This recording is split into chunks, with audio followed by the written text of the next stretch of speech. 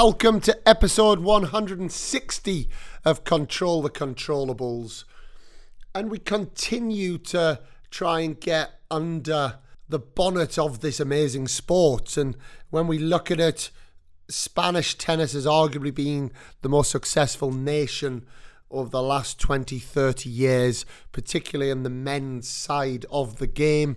And today's guest was the coach who took Carlos Moya on that amazing journey from a youngster in Mallorca all the way to world number one. And then the greatest male player of all time? Question mark. What do you guys think? Rafael Nadal, 21-time Grand Slam champion. He's also played a big role with Rafael Nadal. And in this episode, we're looking into, in a subtle way, the real secrets of the success of Spanish tennis over the last 30 years. What we try to convince the guys is effort is not a sacrifice. You need to learn to enjoy the effort. If you enjoy the effort, everything is easier. And finally, you don't want to enjoy the effort. Maybe it's better to play another thing, no tennis. For those of you who have not come across Jofre Porta, that is the man himself. Welcome to hell is what he says when people turn up to his academy in Mallorca. It's such a privilege for me to have these conversations. Every time I come away and I go, I get it now. I get it. I've heard about Jofre for the last 15 years and I've not understood what his philosophies are, why he does what he does. But after spending an hour and a half talking to him, it is very clear to see how this man ticks. It's very clear to see why he's had such an impact on some of the biggest stars in the world, but also on many, many players that have gone through his hands. His English is very good. He speaks with that Spanish accent that we love to hear. Make sure you're listening closely to this one. There's a lot of gems in there. I know you're going to love it, and I'm going to pass you over to Jofre Porta. So, Jofre Porta, big welcome to Control the Controllables. How are you doing? Fantastic. It's a good time. We enjoy. We have a good weather now, and we enjoy really the practice. I'm so happy to be here and kind of speak with you. It's a pleasure and an honor. No, the honor is all mine, Jofre. I've heard so many good things about you. I know that you've been so highly involved in tennis in Spain for many years and played such a big role in the success. And people will know you for your time with Carlos Moya. They'll know you for also having a young Rafael Nadal at the Government Academy many years ago as well. And I think the starting point for me, we've got a young Spanish bull in Carlos Alcaraz, who, I saw maybe for the first time 3 years ago. And I think it was very obvious then that he was well on his way to being one of the best players in the world. But have you got a few words to say on Carlos Alcaraz to start?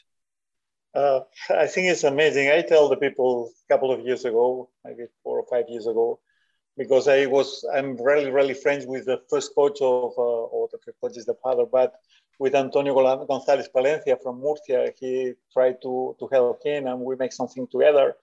And when I see him, it was amazing. I see how brave here. No, I think we'll be agreed that the fantastic players, I think the more important is that they are really brave. They don't mind about hit the ball or change it. The discussion was play single hand or double hand, because imagine he was so young, And I tell him, doesn't matter. He will be fantastic when single hand or double hand, because he hit the ball like crazy. And have one thing that I see in Nadal, that is controlling everything. His eyes controlling everything. We are practicing, and you can see that his eyes is controlling the open, in this case, the partner, everything happened around themselves. Nadal was like this. Look, like he's not concentrate, but he's focused. And when you first saw him, as this is something we talk about a lot in tennis, how early can you tell? And my answer when I get asked this question is, you have generational tennis players. You know, Rafael Nadal, Roger Federer, Serena Williams.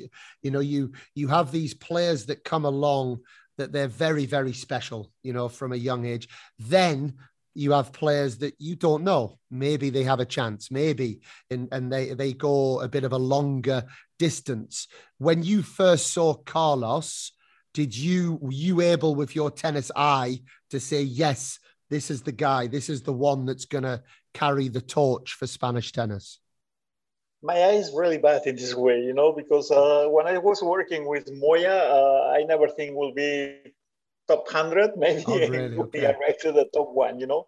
With Rafa was easy because it was so easy to see that he's so good. Okay. With Alcaraz, the first time I saw him, he was very young, maybe 12, playing in one tennis Europe in Mallorca, and was not. He played fantastic, but he's not very sure and made mistakes.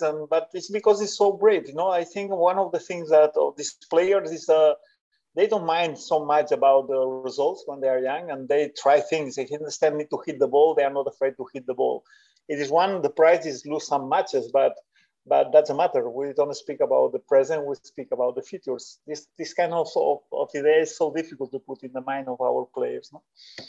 But this is also when we think traditionally of a Spanish tennis player, we think somebody who puts a lot of balls in court, somebody who moves very well, who defends very well. And this way of playing, this bravery, hitting the ball, taking risks, it's a little bit different. Yeah, and we have some players. Nadal recovered a little. The guy is fighting every single ball, but we have different players, no? Verdasco or Feliciano. I think that I try to convince the people that the Spanish player, the traditional tennis player, is changing a little. We really believe that my mistake is not right, you know, and I think the consistency is important. But I think in one time, no, the time of Emilio Sanchez Vicado spoke before, the mistake is overvalued, you know. We need to make in balance, no, the mistakes and the progression. Yeah, I think in a long time in Spain we have a good balance in that. Sometimes too much, no, but I think we are in balance. And I think Carlos is amazing this way. He can hit the ball, but defense balls, impossible balls. And yesterday, after the second match run like the first match, is amazing. It's crazy. It's amazing. He's a monster. And how good is he? Are we talking multiple Grand Slam champion?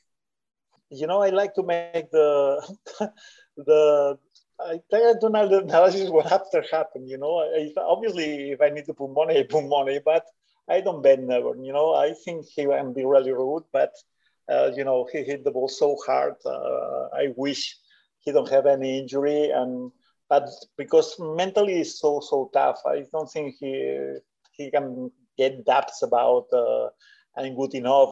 And I promise I'll move on from Carlos Alcaraz, but I think because he's so exciting, I think people also want to hear, because there's not many people in the world that have spent time with Rafael Nadal and with Carlos Moya from such a young age. So how does he compare at that sort of age, or even when he was maybe 15, 16, how does he compare to Rafael Nadal? I think there's a lot of things similar, you know, maybe one of the things obviously is be brave. He really don't mind. He accept every challenge. This one is so important, right? Second one is the effort. No, they don't measure the effort. You know, they go. They don't think if it's good or it's not good to go. They don't. Yesterday in the match, you can think it's the second match. Will be tired. Will be more conservative physically. They don't understand this kind of word. They go. I think when you are young, you must be like this because it's how the soul of the young people must work. Maybe in Rafa, because Rafa, the people doesn't know it now, is the slower player serving in the circuit. But when we was young, go so fast that don't have time to recover. And we start to put 3 balls with Tony Nadal. We put 3 balls, the different things for delayed, for have more time for recuperation. No? This kind of things with Alcaraz is, I think, is not necessary because the rhythm is really good. Rafa was lefter. He have a very clear tactical, very clear pattern, no, that they play high to the backhand of the opponent. Carlos is more, many more things, no, because be lefter sometimes limited. But in the beginning, it always tell the same. And in the beginning, when you tell me about 16 years old, Nadal was like this. It's not so tactical, you know. It's more fresh. He play more winners, etc. And in terms of, if we go back to, and I want to get onto Carlos Moya, because I know you spent so much time with Carlos Moya, and I think it's not normal to have a player from such a young age and then go along that journey. But in terms of Rafa, who I believe he came to a government-run academy of yours in Mallorca. At what age was that? But when we start with Rafa is the 9 years old. You know, when I come Okay. back, I was in the Spanish Federation. I come back with 9 years old, and Tony was happy because obviously Manacor, they don't have a lot of players for make the work, and we make groups. In the beginning, we try to make older players, you know, and start to work, you know, and Tony was coming in the beginning and watching the practice and to say, you are more time here than in Manacor. Why you don't start to work with us? You will start to work together, and it was a fantastic time because we share so many things. And how much of it is training and how much of it is natural? You know, when we're talking about these superstars, you know, what, obviously they have to train and obviously they train very hard, but how much of it is, you know what, they will find their way no matter what? Obviously, it was only training. There are so many players that train so hard. They don't arrive. It's not true. But if we speak only about the talent, we don't speak about only the technical talent or the coordinative talent. We speak about all the talents. We need to work. You know, I think one of the best things of Rafa is the education of the family. Tony is special. They prepare him for the effort and the effort and the effort and the effort and be humble. You cannot be proud about what you do because there are people, you know, the message that Tony, that there are people save life because he's a doctor, you're a tennis player. All this kind of message make a tough and very, very, very involucrated player in the project. And I think this kind of things help so much. Obviously, the guy is not talent, you don't arrive. But I think it's a lot of things. No, one is the practice, but we need to think about the education of the family, the environment. One time, somebody told me, now the people know about Sebastian, the father of Rafa. No? But one time, tell me how they are the parents of Rafa. Say, you know them? He said, no, they're perfect, no, because they don't want to be the protagonist. They want to be in the shadow, allowed to grow the kid. No? These kind of things help so much, but is there a big percentage depend of the talent of the guy? Obviously, I think Rafa have not only technical talent, because he don't play, some people don't like because he's not, his technique is not traditional, but he have a fantastic coordinative talent. And mental, we don't need to speak about, or physical, is crazy. And in terms of your coaching, you know, I know, and I've spoken to lots of people, and I know you say when they come to your academy now, welcome to hell, you know, and did this start when you started your coaching? Did you already have this philosophy, or is this something that your philosophy has changed as you've moved your way through your coaching life? When I started, I was worse. So you can ask to Moya, you know, because well, in the beginning, I didn't know nothing about tennis. You know, I don't come in from the tennis course. I was play basketball. It's a curious story, but I finished. In the end, I started tennis, and I don't know a lot. I put a lot of passion. We fight a lot with every small details. We put it was a real hell, you know, because I learn in the same time that the players, I learn with the players. I don't teach the player, I learn with the players. No, in the time of Rafa was different. No, I have a lot of more experience. I study a lot. I love all, you know, that I love the neuroscience, so many things around tennis. And I think I can help more the people. We tell the health because I think it's like a joke. You need to understand that when you come here, they are not a space for the laziness. It will be hard. And what we try to convince the guys is effort is not a sacrifice. You need to learn to enjoy the effort. If you enjoy the effort, everything is easier. And finally, you don't want to enjoy the effort. Maybe it's better to play another thing. No tennis. Effort is not a sacrifice. I absolutely love that. And I think in the modern day, the modern day child, who has a mobile phone, has an Xbox, has Netflix, has so many things. Is that something that you find is more difficult to get people to understand that now than maybe 20 years ago? It's really, really difficult. But for example, in our academy, the guys leave the phone at 8:30 in the morning. It's not true. They can use the phone 8:30 in the afternoon till 10:30. They go to sleep. It's the only moment they can use the phone for speak with the mother or need to study, whatever like this. But it's not allowed to play or TikTok in this time. The weekend they have more time.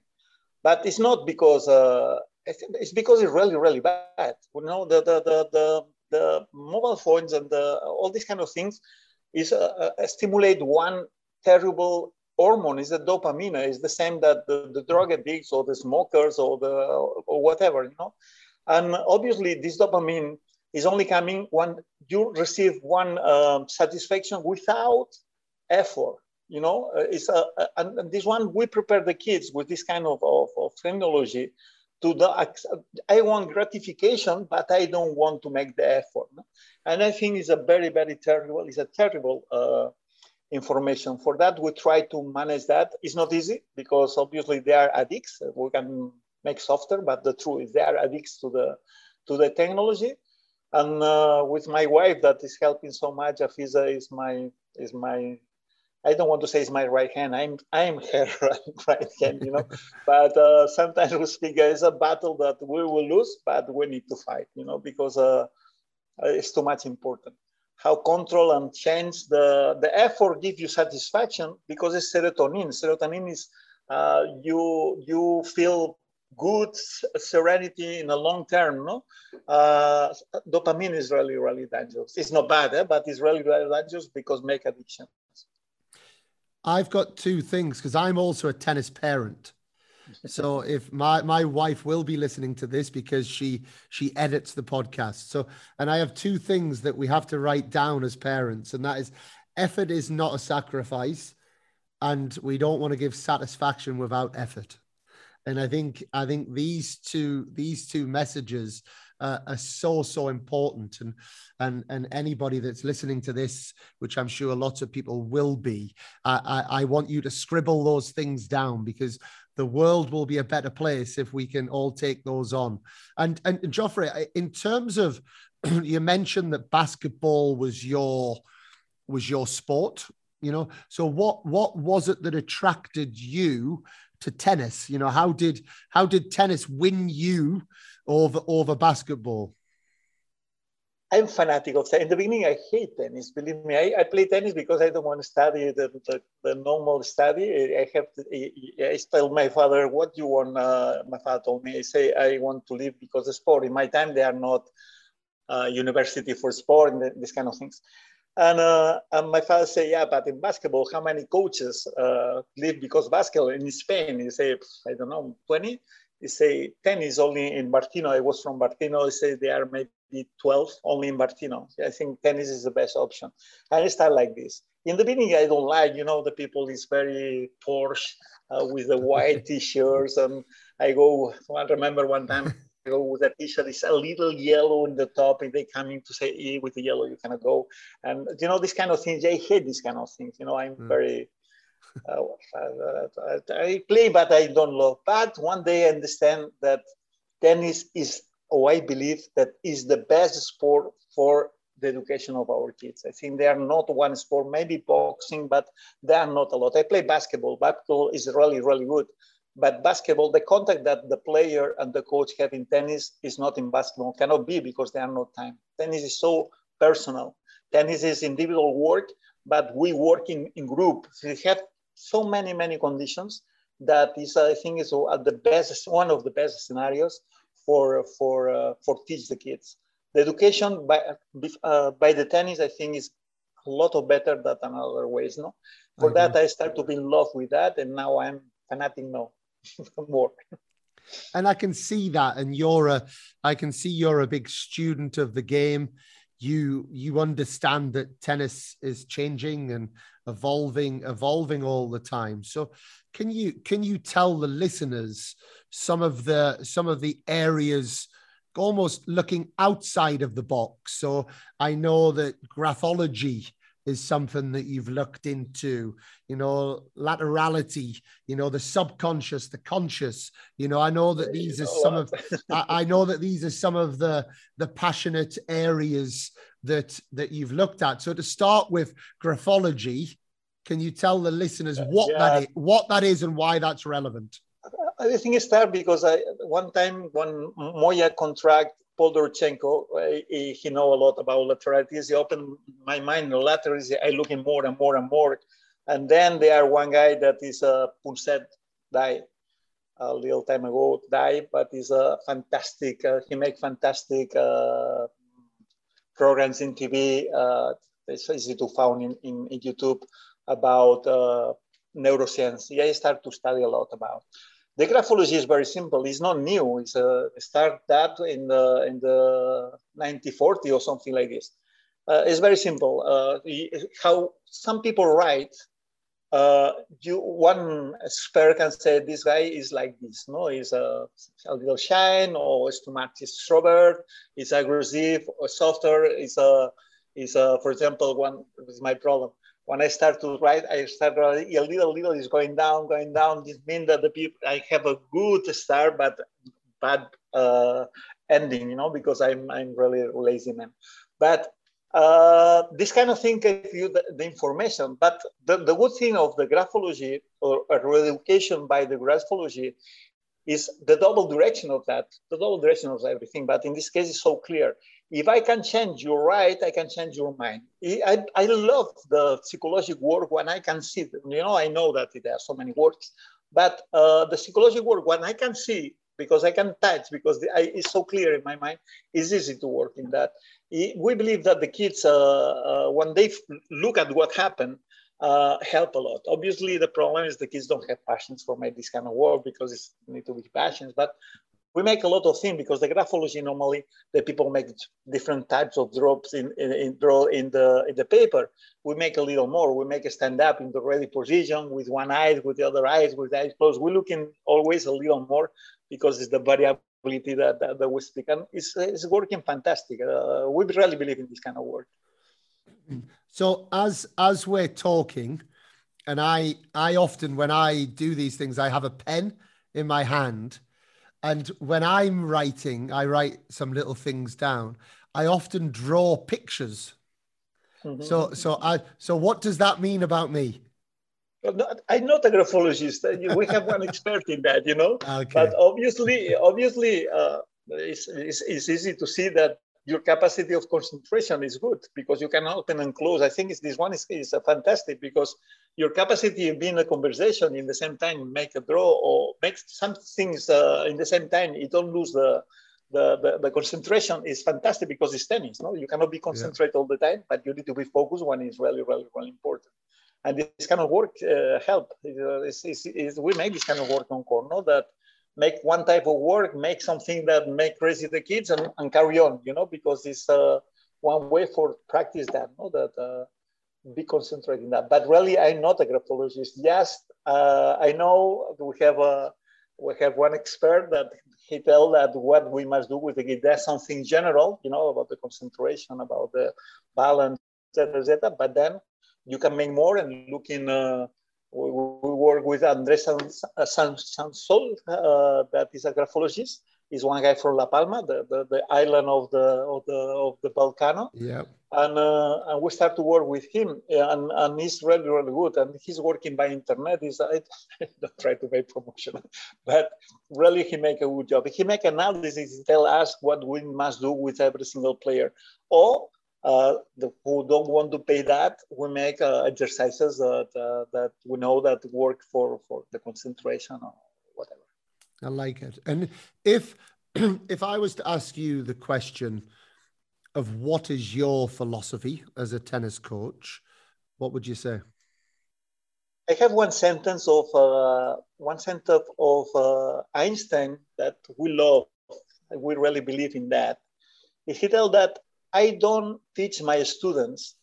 I prepare the conditions where they learn. You know, the idea is very simple. We don't teach. We need to teach how to learn or whatever, you know, but don't make the work that they can do for their own. Sometimes the coaches, we want to go too fast, or the parents, because finally it's similar.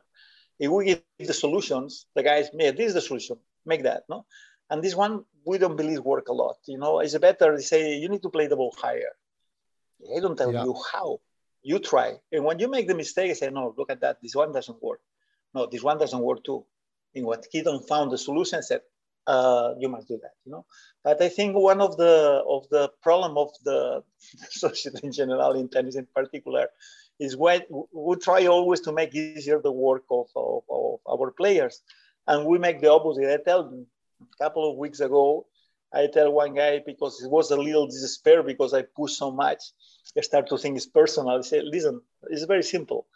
My work is make your the situation more difficult for you. It's not make easier your situation. Yeah. And I need to find your work is try to get the solution for these problems that I put on court. You know, don't try to look in one shoulder for it. Sometimes, yeah, obviously, but in general, don't try to find a shoulder for help. You know, looking for help. I will make what the thing is necessary. I love so much tennis that you need to. This is one sentence that I use sometimes. I love so much tennis. I love so much your project, tennis project, that it's necessary you hate me. Forget something is a price that I will pay happy for get that. And it's fantastic because the reaction is so real in the kids looking at me like I'm crazy. The parents are, what did you say to my son? Oh my God, half an hour of conversation. One of my favorite analogies, which I hope this makes sense to you, Jofre, because it's basically what you've said there, is the satellite navigation system in the car. You know, and if somebody drives a very complicated journey, which tennis journey is very complicated and long, and I use the satellite navigation, and then the next day I have to do the journey again, I don't remember. And if somebody takes the satellite navigation away, I have no chance. Whereas if I take the journey and I use a map and I struggle and it's difficult and I have to ask, the next day I'm able to do it, and the next week I'm able to do it, and it really sticks. And I think that's a very similar concept to what you're saying, which I like a lot. 100%, really, 100%. Really, how many numbers of phones you remember now? No? So simple like this. I don't know the phone of my wife. Yeah. Really, yeah. It's before, you know, maybe 100 phones because they are important. Yeah. Everything is set. Yeah. But and makes so easy. Life is my comfort zone make idiots. I'm so sorry, it's so direct, but it's like this. I tell everybody, comfort zone make idiots. When you don't want to change a shot, it is one of the ideas. You don't want to change your shot, your grip or whatever, is because you want to be in the comfort zone. You will be an idiot player, not an idiot person, but an idiot player because you will not find the solutions. Yeah, comfort zone makes idiots. So I have three already. Amazing pieces of gold. And by the way, my wife, who I've been with her for 21 years, I remember her phone number 21 years ago. I'm not gonna say the number because it's still her mum's phone number, but it's exactly right, and I had to put a lot of effort in 21 years ago, one, to persuade her, to be my girlfriend, but two, also to remember the phone number. I like it a lot. Jofre, I have to move to Carlos Moya, and if my reading is correct, you started with Carlos when he was 5 years old? More or less, I think 5, yeah. So I guess there's a few things that come to mind. You've already mentioned you weren't sure he was going to be a top 100 player, but any relationship is difficult to keep going for so long. So how many years did you work with Carlos? And tell us a little bit about that journey. I want to be honest. I worked till 17. He go to Barcelona, and when he came back after the injury, we start to work or work a little together again. But with Moya, it's not a problem because he's a very smart guy. With Rafa too, they're very smart guy in the relationship. In the interpersonal intelligence, they are really, really good. They manage fantastic. And you will be agree with me. When you work with one player so young, they are more respect because they look at you like a big brother or father or something. If the work is easier, it's not the same when you take one guy that 22 or 18, that's a matter, that look at you like a coach, I think that the work with this kind of like Tony with Rafa, or I with Rafa, or me with Rafa, or me with Moya, was really, really easy because the respect was so high. Even I don't know, when I travel with Moya, we go to the hotel, there are a problem. He go to the reception to say, we have a problem. I tell them so many times, I'm not your waiter, I'm not your babysitter. You need to make the work. I come here for help you in the things that I do, not for make easier your trip. No? And they understand that perfect. And Nadal too. And Nadal is, for example, when he play tarps, that, in tarp, they make a lot of these stories about the one kid take the bag, the body words don't allowed. Tony want to speak with him, he don't allow. And Tony tell to Rafa, take your bag. And Rafa don't speak English in this time because he's 13 years old, don't speak, close to not speaking Spanish, speak Mallorquin. And he take the bag. He say, the guys don't allow me. He say, you don't take the bag. We go to Manacor. And Rafa is speaking with the body where I say, please.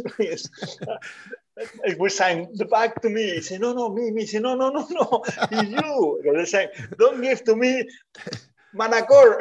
The guy was so hilarious, no? And this kind of thing is so natural. With Rafa and with Moya. With Moya more because Moya obviously is younger than me, but it's not the difference. You are like a big brother or young father. I don't know what I am. And the relationship was so natural always. We never fight.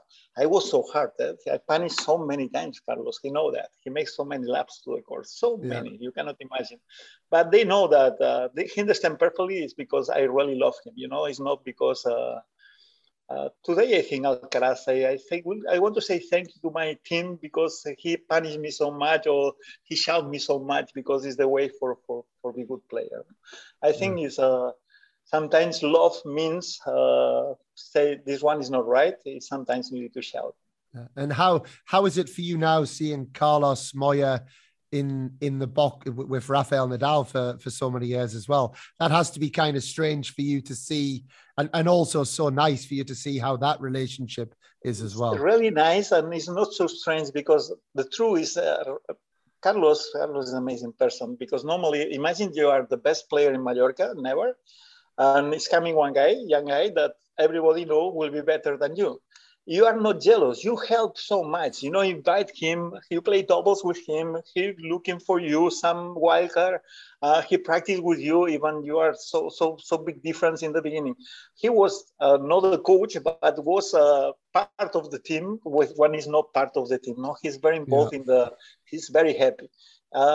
John Bosch, he's traveling, was coach of Moya. He told me one time, he said, one day, if Rafa win the match, pass in the ranking to Moya. And Joan tell to Carlos, sorry, today better he lose. He answered really in the intimity. I want Rafa win always. That's a matter. It's not today, then it's we will pass. You know, this kind of player, of course, it's easy to see him teaching or helping Rafa because he helped always to Rafa. It's the relationship with both. Yeah. Is Very nice. And who's the next Mallorcan tennis player? Do you have any young Mallorcan tennis players that are coming through? When we have some players, you know that our academy now there are a lot of players. They are not from Spain, you know. Yeah. But I tell academy, but it's difficult to tell because so small that it's difficult to understand what we do. But there are some players that they play really good. They're in the top in Spain, and we will see what happens. You know, finally, like always, we have a beautiful toys for play, but I don't know how long they will go. But will be really interesting. We have Tony Escarda is one of the best under 12. Tommy is one of the best. Martin, one of the best under 11. Wangel is Mireia is one of the best under 13. We have really good national players, and some ones international. But I don't know. We will get some good player, especially a special player. But I know that we'll enjoy this project. And in terms of, we've talked more specific to certain players, but I always think it's a fascinating subject, is the subject of Spanish tennis, you know. And I mean, I've had a tennis academy for 12 years now in Spain, you know, and for me to see the competition the competition is amazing. So I think naturally, you know, the competition is there, the weather, you know, the fact that there's so many courts, there's so many people, the passion of the coaches, you know, you go to tournaments, there's coaches at all of the events, you know, and because of that. And then the other reason I see is the likes of Rafa, you know, they seem to pass on their knowledge and pass on their passion to the next generation. What, in your opinion, I'm coming from the outside, so I have a I have a different lens. In your opinion, why is it that the Spanish system or the success has been so great for Spanish players over the last 30, 40 years? Sometimes when you go to make some conference around the world, you know, the people ask me what about the Spanish system. Really, I don't think the Spanish system exists. Believe me, is every coach work different, but we have some condition like you said that is make easier our work. First, the weather. You know, we have the weather and the clay courts. I think clay courts help a lot for the footwork, for the tactics, because you need to have more patience. This one teach the guys in clay help a lot. Second one, the competition. We have amazing calendar of competition. The guys can compete a lot. You don't need to spend a lot of money.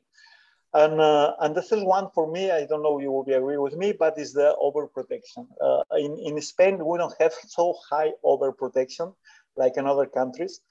And for me, I don't tell that it's good or not good, but I don't want to go to this way.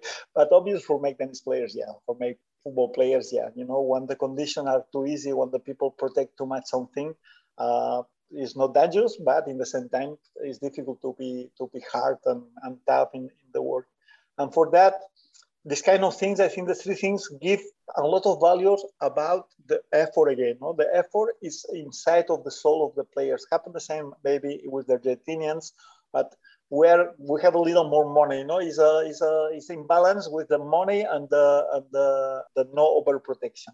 And this kind of situations, I think help a lot. Because the tour is so long. Because sometimes, so many countries, they have amazing time, Germany, Sweden, but so long time like Spain is difficult to find so big, so long time with the top level players. And in terms of, again, I said I've been here 12 years and this is home for me. You know, I don't plan. You never know what happens in life, but I don't plan to go anywhere. You know, I'm in love with Spain. I love the life. I love, you know, the tennis. I love so much about it. when I was back in the UK, but not just the UK, when you go to Australia, when you go to many countries, they talk about the federation. It's always in the conversation. The federation this, the federation that. In 12 years in Spain, I've never spoken to anybody in the federation. I've never really heard of there even being a federation. What I see is I see a lot of passionate people doing their own thing, in working independently. There's lots of accountability, all of those things. Now, obviously, someone like yourself, you're more involved in what would be the federation, and I know you've worked at the federation before. So tell us a little bit about the Spanish Federation and what's their role in developing tennis players. I think the federation, well, the different times in the federation. No? I worked at the Spanish Federation in the best time in the Technification Center in San Cugat. That in this time, they are so good players. Moya was one, but there are Jacobo Diaz Galo Blanco, so many players that they are top 100 or less, but the truth, I want to be honest, is when I make the group in Baleares too, no? But after that, I think when you have a group like this, it's difficult to make a long term, because finally the coaches, they are not the coaches of these kids. They receive these coaches. It's difficult to have the same passion every year, every year with players. Sometimes you don't know that. I think that one of the happened to me what you say. I was to El Salvador and was a ITF. Everybody know, but the federation, I think the federation in Spain don't make nothing of these things that you ask here. In Spain normally they have more possibilities than El Salvador or Nicaragua or whatever. I tell them, maybe you need to stop to think in the federation and make your own work, because finally they are not one system. That there are so many systems. There are so many good players. They don't go by the same system, and you can build your own system. I think it's a million times better. I think the federation is good. They are a federation, but be careful, because the federation can make this one more close. More. I tell one thing. Maybe you want to put later or not. But one time, one coach of England asked me, why do you think Spain have so much success and England not so much? Because it's 13 times the budget of the Spanish Federation. I'll tell that in the time that you look in one system for teach players, we play.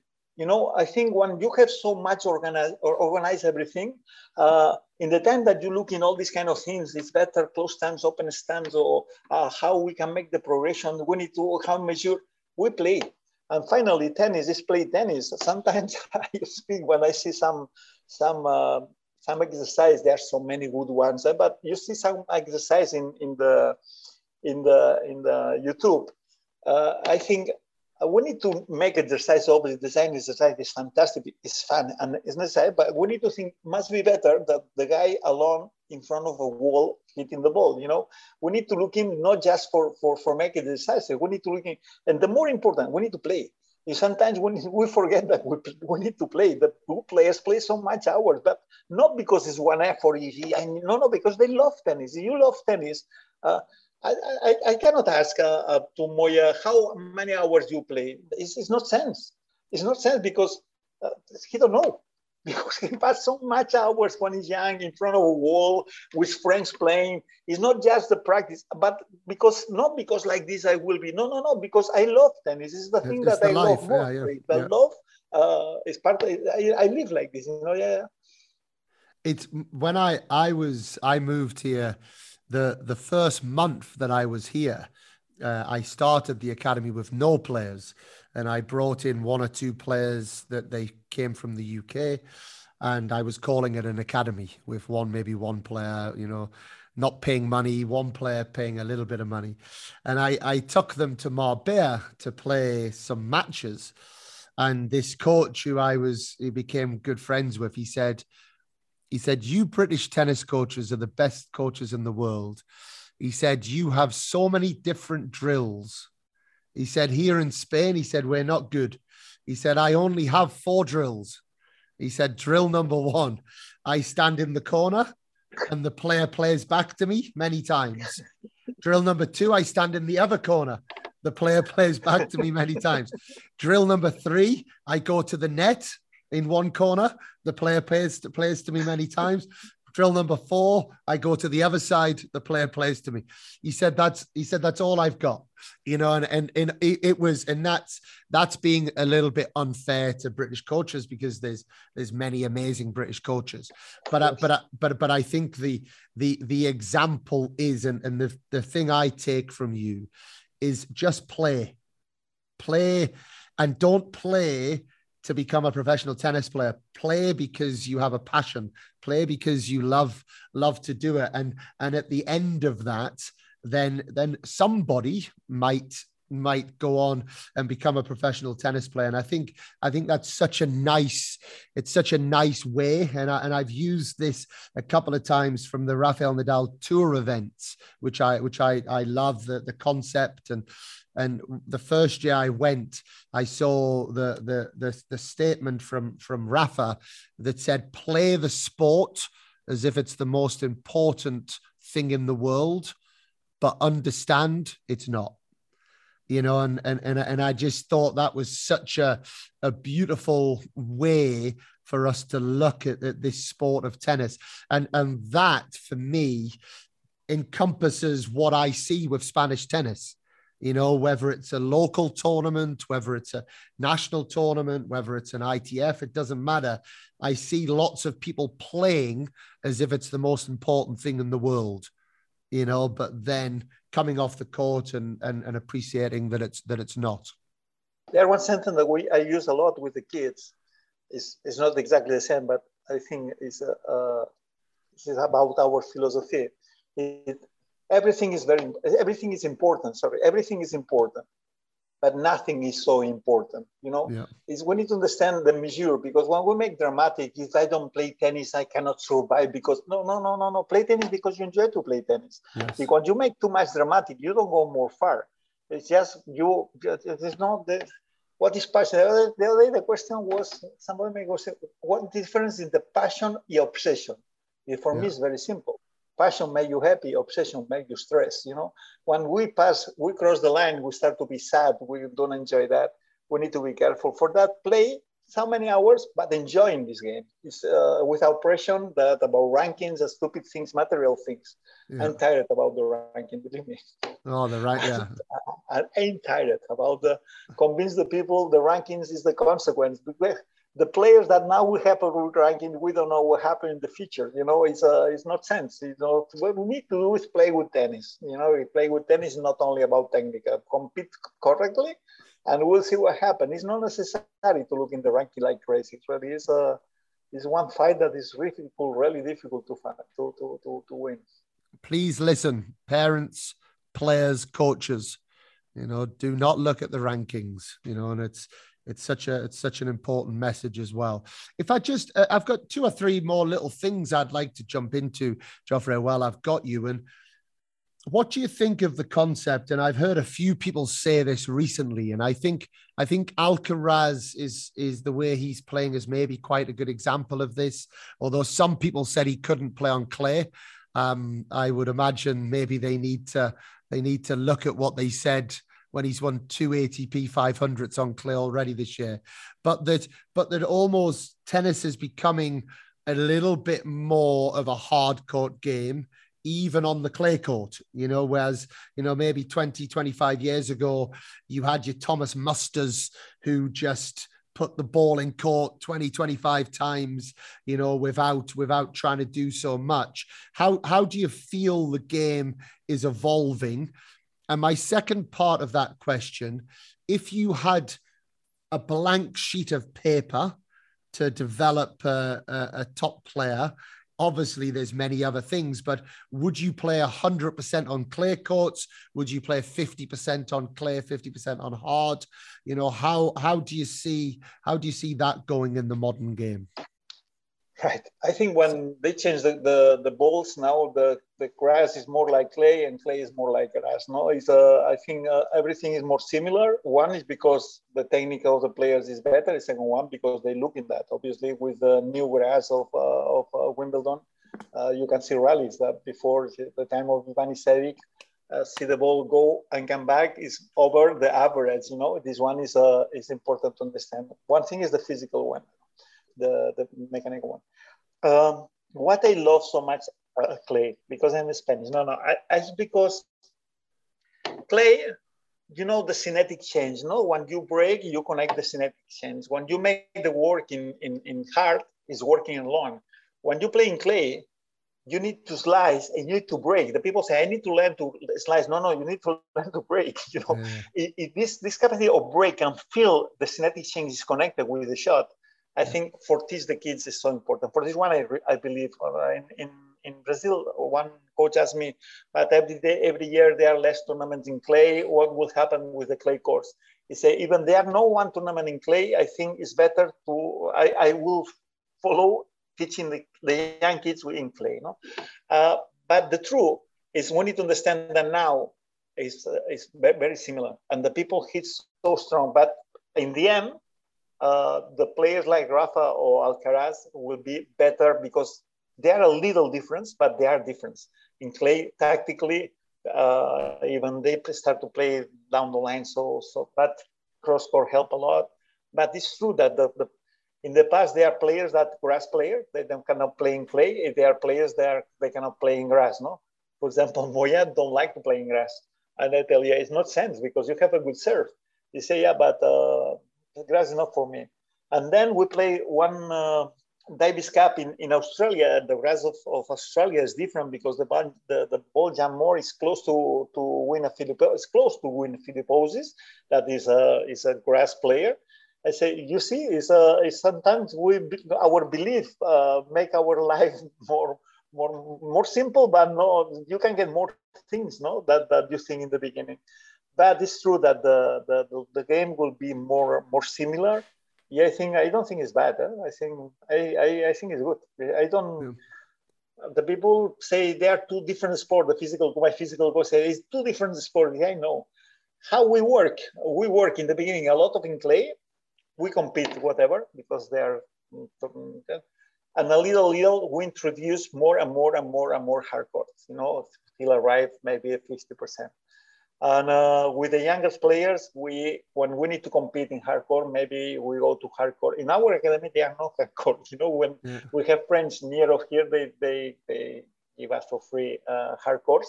And when we have tournaments or we want to make something in hardcore, we go there. You know, but we don't really.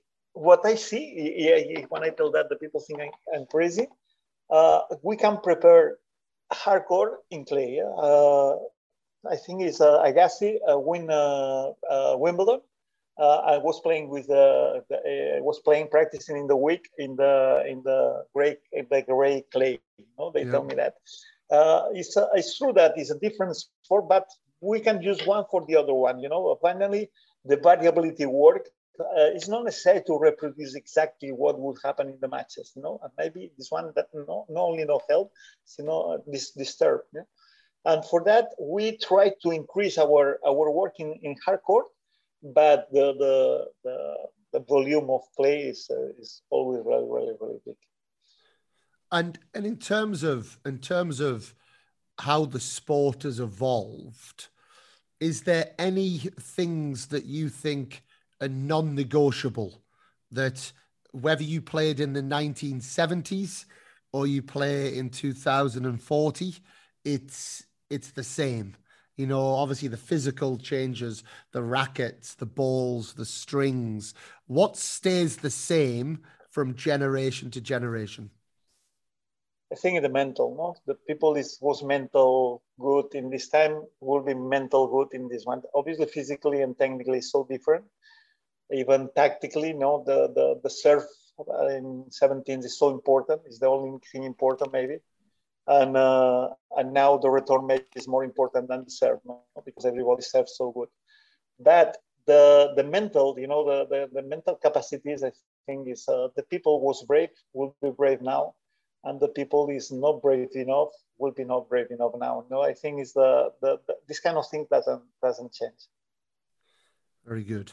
And to take you into the modern game now, and again on the podcast we've had Craig O'Shaughnessy, we've had Mike James, that are really heavy, the player analytics, the data analytics.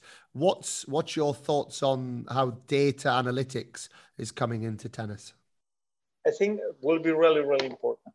Will be really, really, really important because it's clear that the tactics, the patterns of the shots give you a lot of solutions for understand the game. Even for understand individually every single player. This one will help a lot. I want give me the chance that believe that will be not the only thing. I love to match this game. I need to believe that this one will help a lot for understand the game. But in the same time, I think I want to believe, maybe it's right, maybe it's no, but don't take me this thinking. Is their part that is magic. You cannot control by numbers. Obviously, numbers will control a lot of things, but when you have a good shot, match ball, and you need to play down the line, their players will play in the net. Their players will play inside of the court. I think it's this kind of things. The numbers doesn't give you the 100% that the artificial intelligence can make a lot of things, but I want to believe not everything, because it's not no sense. We can play everybody in the PlayStation, we don't need more players. You play at home with a gamer chair. Exactly. And if you two questions, I'll ask one question first. If you were working with a top 100 player now, would you use data analytics to help you? Yeah. One thing is my dreams, and another thing is the real. I think this one help a lot. The only thing I'm actually sure is absolutely true. The only thing is I want to give one space. I don't want to believe this one is the 100%. But of course that give us so many options for understand the game. At the same time, for put this program with the shots of Alcaraz will be not easy, because it looks crazy sometimes. He have a pattern, but it's not the pattern so clear. You take a Mantilla, the pattern was very clear. Now it's more difficult to understand the pattern, and obviously they play without thinking. Alcaraz plays naturally. It don't look like they have a real plan. When he play, of course he have a plan with Ferrero. They have a plan, but it's a plan very open. I want to believe it's very open. It's I wish maybe I'm too old for understand this kind of things, like the only important thing in this game. I want to believe that there one part that is not controllable. But did you see the Alcaraz passing shot at 7-6, 6-5, 40-15 to Di Manuwa? And if you haven't seen it, you need to get onto YouTube and you need to watch this shot. One, that he's got the mental belief that he can still win this match, but no data analyst can tell us that somebody's going to play a shot like that. So my second part to that question, Jofre, is: would you like to work with a top 100 player again and travel on the tour? I try to be honest always when I speak. I'm very lucky because I work with two fantastic players, amazing players. I make fantastic trips. My last trip with Rafa was in Miami when he beat Federer. It was amazing. But I will, if I can, because you never know, if I can, I like to work with the youngest players. If one of the younger players doesn't pull up and want to carry on with me and we go together, maybe I can work with a top 100. But take top 100 or top 200 or 100, I think my philosophy of work, etc., is only working if I work with a player till the beginning, or when he's young. I don't want to take older players. I don't want to take top 100 or top 10. Really, I'm so sorry, but I tell Daddy maybe now it's come, but I need to feel that I'm part important of that. I need to feel that the respect of the player, that they're respectful. It's not that, but it's more than respect. I want to, when I see my player, look at me like a father or like, I don't know exactly, but I need this feeling. The money is not so important. And the youngest players give me that, you know, and if these guys carry on and they're good and good and good, and we arrive to Grand Slam, fantastic. But I don't want to take older players at the moment. I can change tomorrow. Yeah, exactly. When Carlos Alcaraz calls you next week, then this would be very difficult to turn down. But in terms of you, if you did go on the road, what would happen to your academy? Because I can imagine, and I've not been there. I've not been, and I've said to you at the start, I really do. And I promise I want to come and see you at some point. But I can't imagine that your academy is the same if you're not there. I live in the academy, yeah? Yeah. See, I live in the academy. I don't believe that we have a system because it's very free. Everything is very free, but we have one system of work that is easy to follow. I'm here. Sometimes I can be 1 week. I don't have holidays. I don't have time. Maybe I go one conference in, I don't know, in Australia. I'm 15 days out of the academy, but the maximum can happen. I'm here all the time. I live in the academy. I try not travel a lot with the players because I think I can help more here. And I'm here all the time. And we live in my wife and me, we have 2 rooms, is our house. You know, we live in the academy. We are in touch with the kids 24 hours per day. I know every small detail about the kids because we live together. This one is, oh, so cool. No, it's not so cool because it's good for something because we can be care about a lot of things, but this family structure make dramas the small things, no? In the same time, everything have a good thing, everything have a bad things. But really, I don't pass a lot of time out of the academy because it's my house. It's my real house. And how long can you do that for? Because when I hear that, you know, like I'm very passionate, and I've had my academy for 12 years, but it gets to 8:30 at night, and I'm like, get me away from these kids for a few hours, you know. And you know, I don't take many holidays, but I do take some. You know, is this something that you think you can continue for 10, 20 years? Is this something that you're going to get tired of? Because that's got to be, some people listening will think that's very, very difficult. And when you say welcome to hell, they'll be thinking, Jofre, this is hell for you, having to live there as well. This year we buy the facilities. No, we ran before, and this year we buy. The first time that I buy something like this because I never think about these kind of things, and now I cannot escape. You know, but now you're stuck. But the truth, I told my wife. I imagine myself in 10 years or 12 years or 20 years, like an old man sweep the court, you know, very angry because the kids leave the paper. I imagine me like this. I don't imagine me retired in the mountains or on the beach, you know. I imagine me on court fighting with the kids in another way, you know. I think for me, really, I think it happened to you too, no? When you are out of the academy, you don't disconnect. You know, no. For me, it's easier. It's my mentality. It's easier to disconnect in the academy because I'm closer. You know, I don't think you know, this guy's practice good. It's not practice because I was there. It's happened something. I'm there. You know, and this one made me more free. It's a concept a little weird, but it's how work my mind or how I convince my mind that it's working. And we make this kind of thing. You know, I have 2 hours free. I can go to sleep a siesta or whatever, you know, because I don't spend petrol because I live in the academy. I don't spend food because, you know, it's a very simple life. But it's like my sister is coming maybe 6 months ago. Say, oh, Jofre, you live like in a camping. I say, yeah.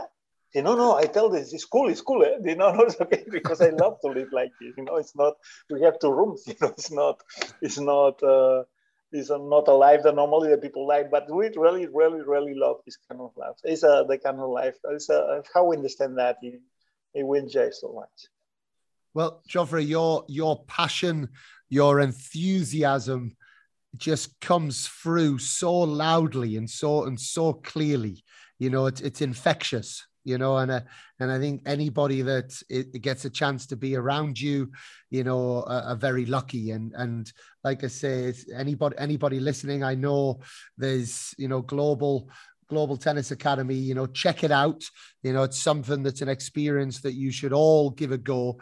I know as well, and it's something I'm going to look into, is to come and see you maybe in September, because I believe you also offer this experience for tennis coaches to come as well. Yeah, the days we make something really, not really, but different. No, we understand tennis. Our how I understand tennis, or we understand tennis, is not the typical way, and we love to share that. Every year is coming 30, 40, 50 coaches, sometimes in the global experience that we organize, and sometimes just coming for be 1 week with us and share the time and the knowledge together. And we really love to share all our experience or our knowledge or our stupidity. I don't know what we share, but we really, really, really enjoy it. And obviously, when you teach, you learn, in the same time, because it's not one thing close that you listen and don't. No, it's normally there are lots of people and we can. No, but why you make that? I make that. Oh my, good idea. It's and in the middle of the title, always when I go some symposium or something like this, one symposium is good. The middle of the conference is good. When the people go out of the conference speak about is when the conference is good. It doesn't matter if the conference is very nice, very important, but if the people not connect, don't speak about later, it doesn't work. What we try to do is that, okay, we pass on knowledge, we in the court or in the computer, but then we need to play with this information. I tell the coaches, play with information. Don't look in one system, play with information and make your own system. And this system today is like this, and maybe in 2 years is absolutely different. Our prioritization today or 5 years ago is absolutely different. And it's funny, just because it's funny, play with that. Yeah, very good.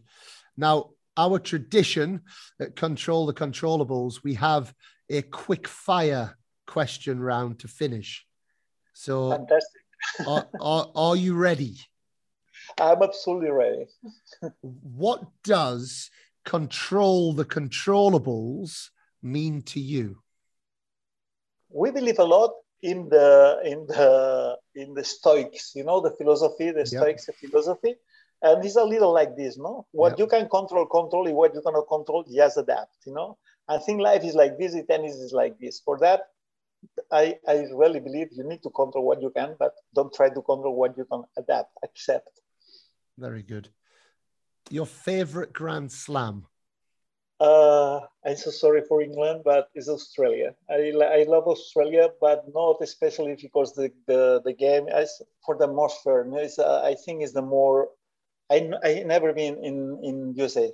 Australia give me I feel that I am it's tennis, nothing more. Nobody care about how you dress. Nobody care about nothing. It's just tennis and tennis and tennis and tennis. For that, I feel so comfortable in Australia. I love Australia.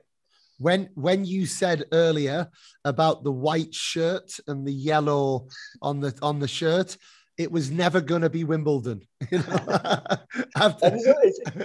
okay. I never judge, but you feel more comfortable in one thing or on another environment. I feel very comfortable in Australia. Absolutely. Serve or return? Return. I think serve, now everybody serves so good that the difference starts to come from the return. Clay courts or hard courts? I don't want to answer. Clay, of course, clay. I'm Spanish. The next one's even easier. Rafa or Roger? Absolutely easy. Rafa, of course. I love Roger. I think he's an amazing guy, but I love how he played. But I know Rafa a lot, and I tell always you cannot use Rafa for teach the kids like everything or Rafa, but you can use because it is extraordinary. It's difficult to. Sometimes you tell the Rafa make that, you say yeah, Rafa is Rafa, but you can use so many parts of his life like example for the player that is not just because I love him, because like a son, is because helped me so much in my work. Who will be this year's Roland Garros male champion? Alcaraz. Yeah. I think really I don't know how Rafa will be, right? But I want to see really. I'm very curious. Yeah, I want to see. I'm very excited to see Alcaraz playing tournaments of 5 sets in clay. I think will be crazy to see how manage the. But I think have a good chance. I want to believe. I agree. Always like Spanish, no? Yeah. Yeah. No, obviously, if Rafa is good, etc., will be fantastic. Yeah. But I think a good bet is Alcaraz. And what about the women's Roland Garros? This one, I don't know.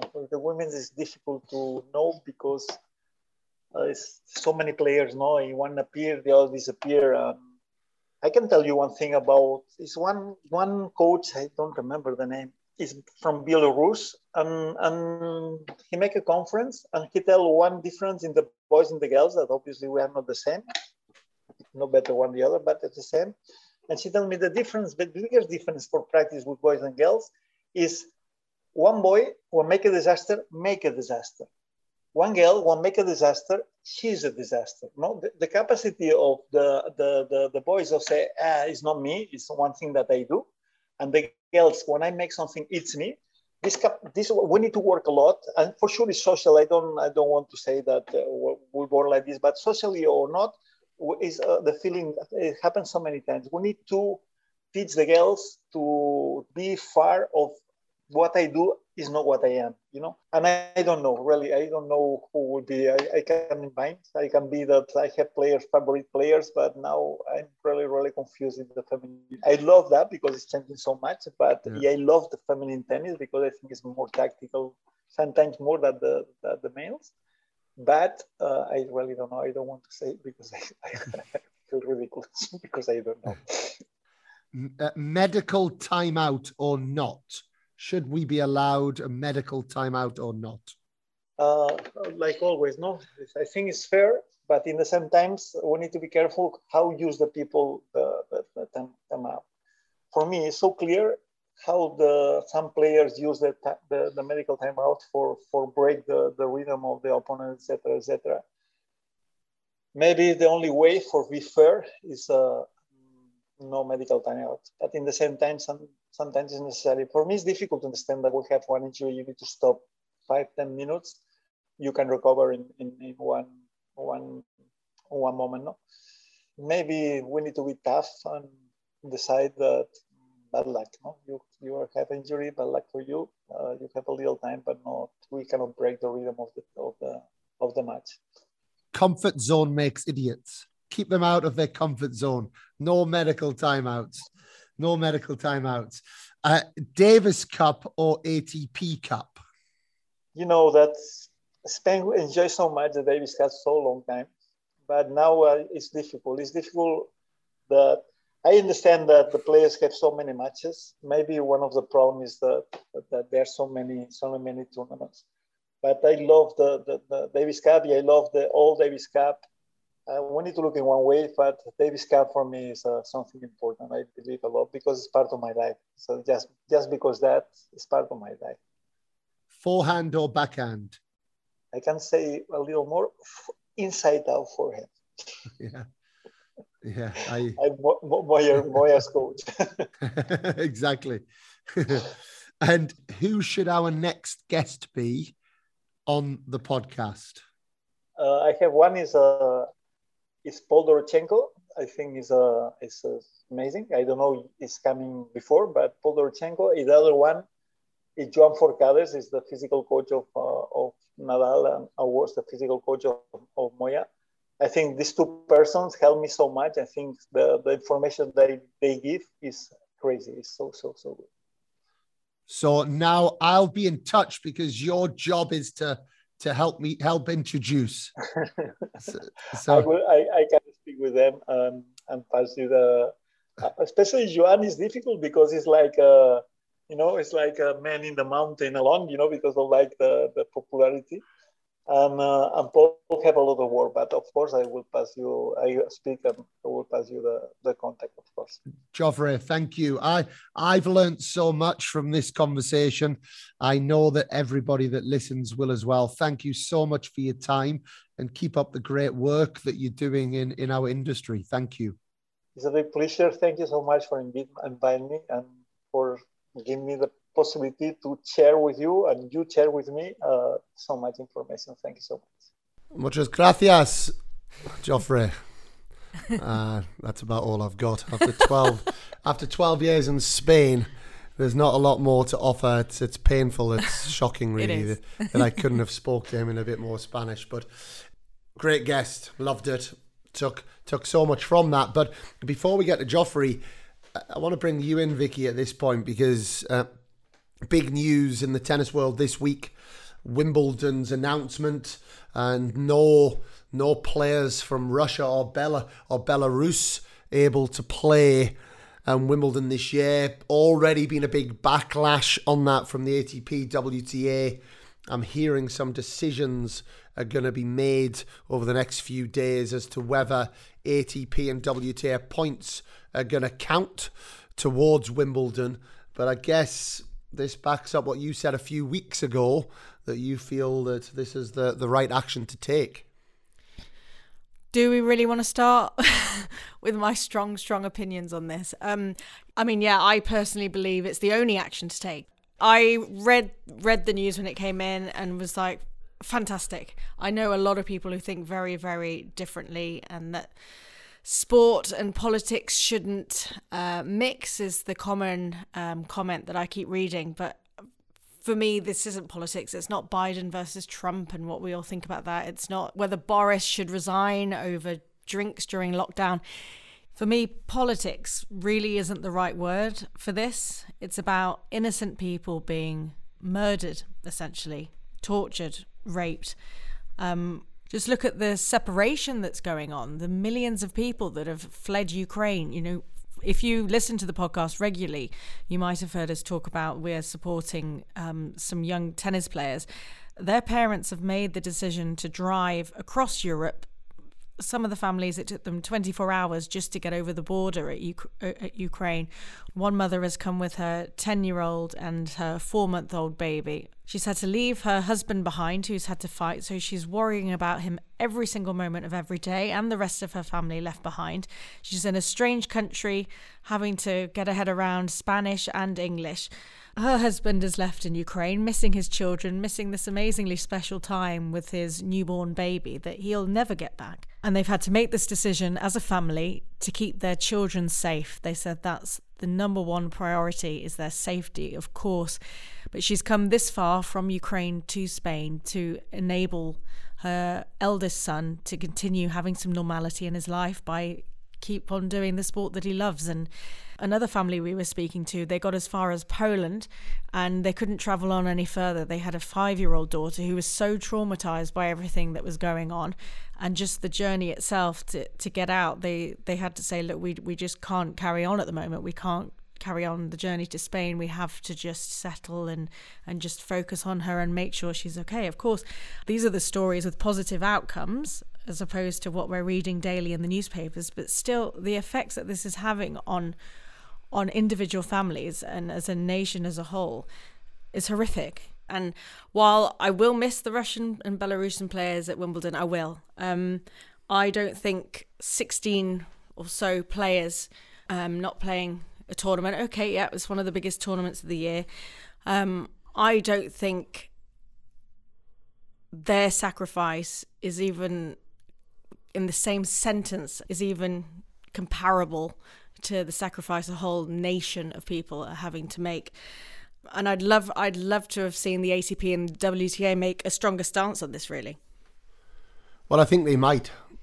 I don't think they will. But I think they might make a strong stance against what you're after. And I've softened on my views. I know that a few weeks ago on the podcast, I said I don't think they should be banned. I find it hard to argue against your points, and I certainly don't want to argue against them. I'm with you. It's a small price to pay. It's hard for us to even compare somebody being pulled out of a tennis tournament compared to what's going on. Is that really going to have the impact? I don't know. If everyone does it, maybe it does. It's just, I think where my head's at with it all, I'm caught in between this position where I just can't really believe that this is what's happening in 2022. That there's individuals that are going ahead and doing such things, that a nation is manhandling and blowing up humans, taking out a country. And what we can do as a sport, I don't know. Wimbledon, it's a brave stance. It's a brave stance for Wimbledon to make. I think it's a brave stance as well for the LTA to also jump on. Has it come from the government? What are the potential repercussions for Wimbledon LTA on that? Are people going to jump on board with it? We saw with the Peng Shuai situation, people made stances for a few weeks, and then everyone tends to get back to normal life when people in Ukraine just aren't going to be able to do that. And I'll be honest, I don't have a strong feeling anymore. I just wish for peace in this world. I really do, and just hope and pray that we're going to find a way for these countries. And it's not just Russia and Ukraine. We've got there's many countries in the world that these terrible actions are happening as well. And who are we, I guess, on this podcast to put that to rights? But I think we are also right to bring attention to it and to get people thinking. Could you sit? We'll often as an academy sit and watch the Wimbledon semis final. Could you sit with the Ukrainian families that we've got at the academy right now, and knowing the difficulties that they're going through, having to leave family members behind in Ukraine to fight, just the journeys alone to get here? Could you be cheering on Medvedev, for example, or Rublev in the semis, the finals of Wimbledon, watching them potentially lifting the Wimbledon trophy? What message does that send? I think if they're representing Russia, I think that's a different thing. I think, of course, they're representing Russia. Whether they have the picture of the flag next to them, of course, they're representing Russia. They're Russian athletes. If we see the way that Rublev's talked about it, I mean, he's stuck in between a rock and a hard place, isn't he? Because he's gone as far almost. I'd rather be stuck between a rock and a hard place than be stuck between having to leave my home or get bombed. But I'm not sure that's on Andrei Rublev. So if it's not on the Ukrainian families either. But if we take Rublev, how far can he go without his government, his leader? All of a sudden, he disappears off the face of the earth, So for him to be completely outspoken against it is very difficult. I know that him writing "no war" and peace and things on the cameras is not going to change it. But I'm also not sure that an individual like that who blatantly doesn't agree with what is going on, him being punished is necessarily. I don't think he's condemned what is going on there. I think it's very difficult for him to go much further than he actually has. There's not a freedom of speech in Russia. There's where we talked about it earlier, the Peng Shuai in China. There's not the freedom of speech that's allowed in some of these countries, and I guess the energy that needs to go somewhere, but I certainly don't think the blame should be going somewhere. I understand that if that is a sanction, if all sports got together, stopped all Russians from competing, that maybe then the pressure of that will start to build. But it has to start somewhere for that to happen, isn't it? Yeah, but it does. But I almost think there needs to be an agreement made across sports, or even just take tennis itself. Get your agreements right first.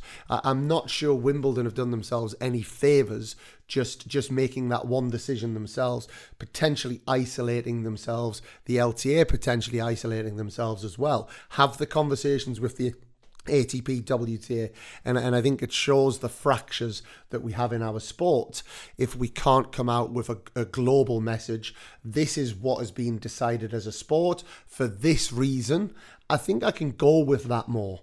And then maybe use that to try and get other sports and get the athletes to really understand that this is nothing personal. This is something that we feel we need to do as a world to apply pressure. Speak to your leader, speak to your government, see if the change can be made. But in reality, 16, 17 players not playing Wimbledon is not going to have any impact on Vladimir Putin. Well, we're talking about it.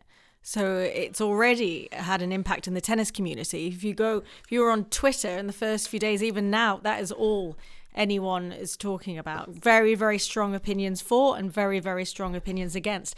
Most of the opinions I've been reading are actually against Wimbledon's decisions. Most are against, and I think you'll have a lot of people that, and look, we want peace here. Everyone's got their own opinions. It's polarizing.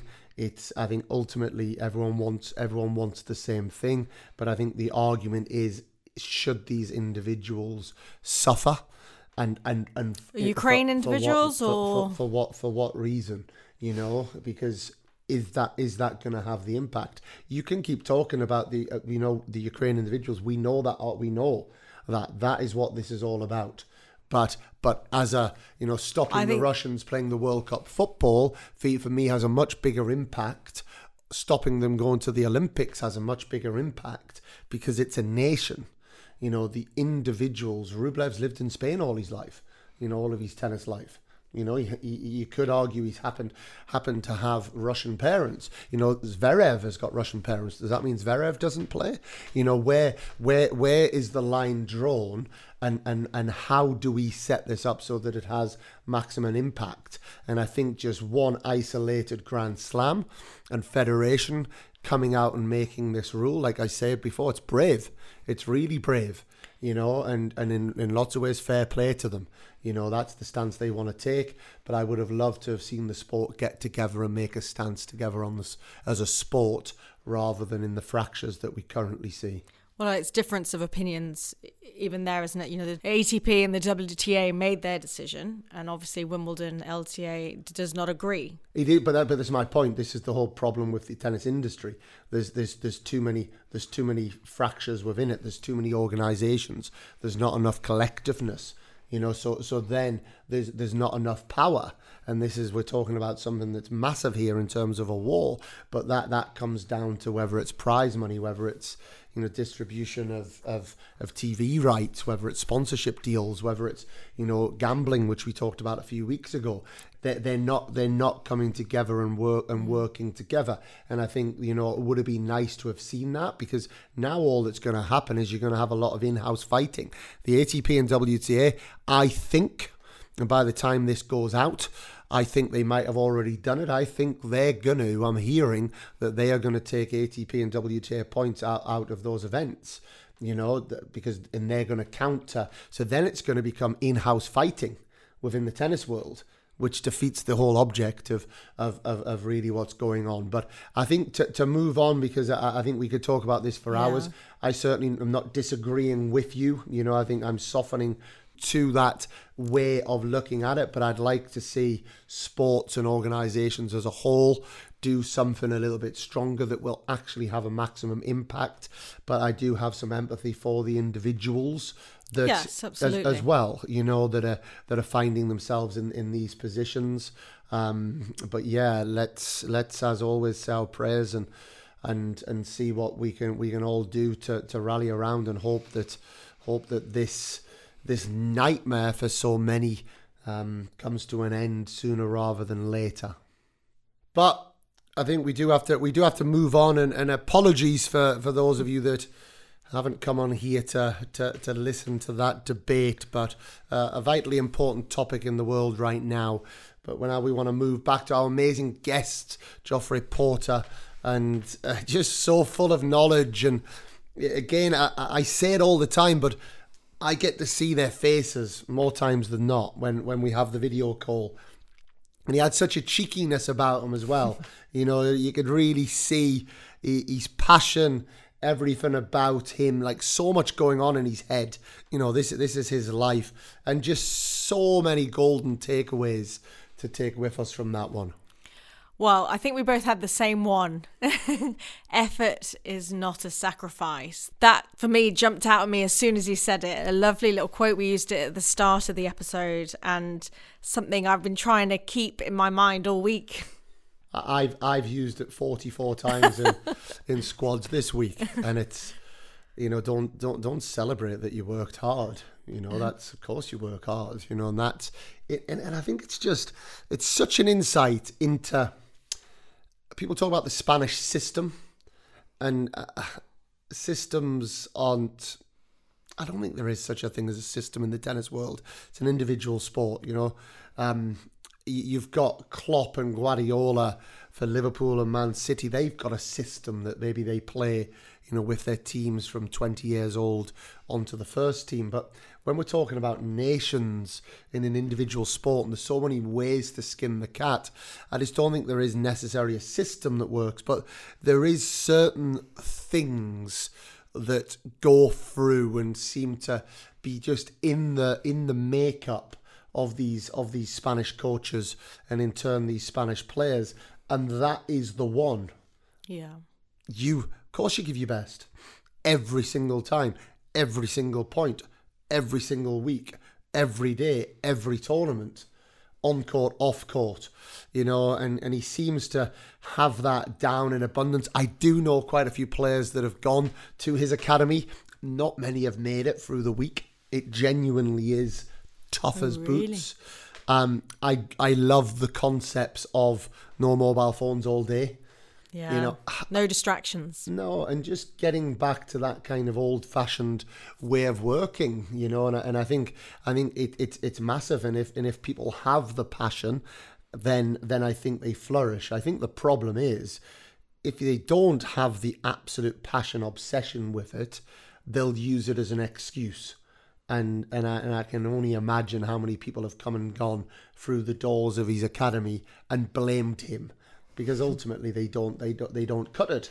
And I think that it brings a greater kind of dilemma into us as tennis coaches. You know, how you are. You know, I would say I'm quite tough as a coach, but I also am trying to get that balance of keeping people loving the sport. You know, do we sometimes go the other way where we're a bit fluffy and it's all a bit too nicey nice? I think so at times. I think coaches are definitely guilty of that. And different players respond to different ways as well. Absolutely. And, you know, you take Rafael Nadal, he was made in that way. Tony Nadal, actually, quite a funny story. I was at the Nadal Academy back in November 2021, and Tony spoke to the coaches, the parents, the players, and one of the first things he said, I tell my sons, wherever they go to play tennis, just when people ask who their father is, make sure that they don't say it's me, because then my secret's out that I'm actually not that good. And, you know, really nice story. And these boys play to a good level. A couple of our guys at the academy beat them in close matches, but great attitudes. And exactly that, you know, Tony's probably put the same into his sons, if not more, than he did to Rafa. You know, and Rafa's gone on to win 21 Grand Slams. His sons are 600-700 in the World Juniors. And it brings home that ultimately it is on the players. You know, there's no coach in the world that's got that magic. And that brings me into another little quote that he said, which I loved. It was along the lines of, I don't teach my students. You know, he prepares the environment for them to learn. And I love that as well. I use the sat-nav concept along the lines of that. That, you know, ultimately, if you don't have a player with passion, it doesn't matter how good the environment is, they're not necessarily going to learn the lessons that they do. And I love that he's putting all of that ownership and that control, the controllables, back onto the players. I really liked what he was saying about Carlos Moya and Rafa Nadal's relationship. I didn't realise a lot of the background there. Very family oriented. Yeah, I mean, we said individual sport, but the Spanish do seem very tight as well and very supportive of each other. Well, you see that, don't you, anyway? You see that in the restaurants here. And I think when we moved here, the shock we got that, people in the community are constantly saying, we'll look after your kids, that's fine. You guys have a bit of quiet time.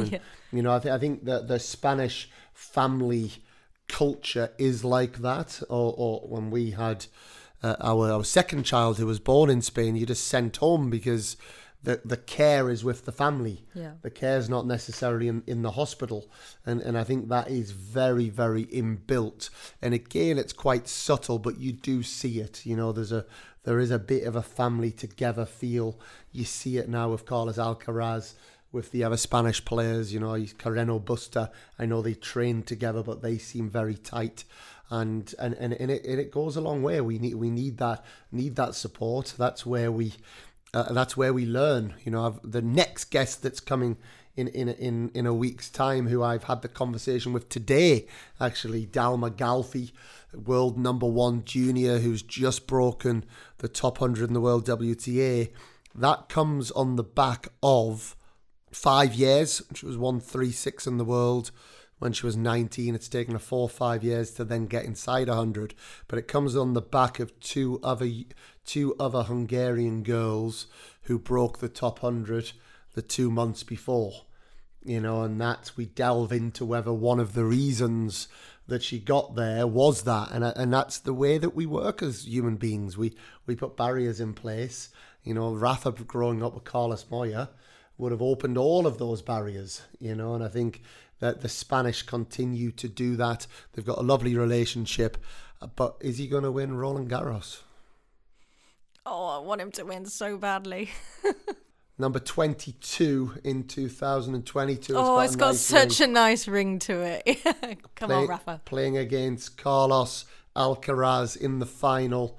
And that would be an unbelievable event for Spanish tennis, but also for global tennis. Yeah. And then we'll get them both on maybe to talk about it afterwards on controllables. Sorry we've gone on a bit, guys. I know this one, if you're still with us, you are big supporters, and we thank you greatly for that. If you're not, then you won't hear this, so it doesn't matter anyway.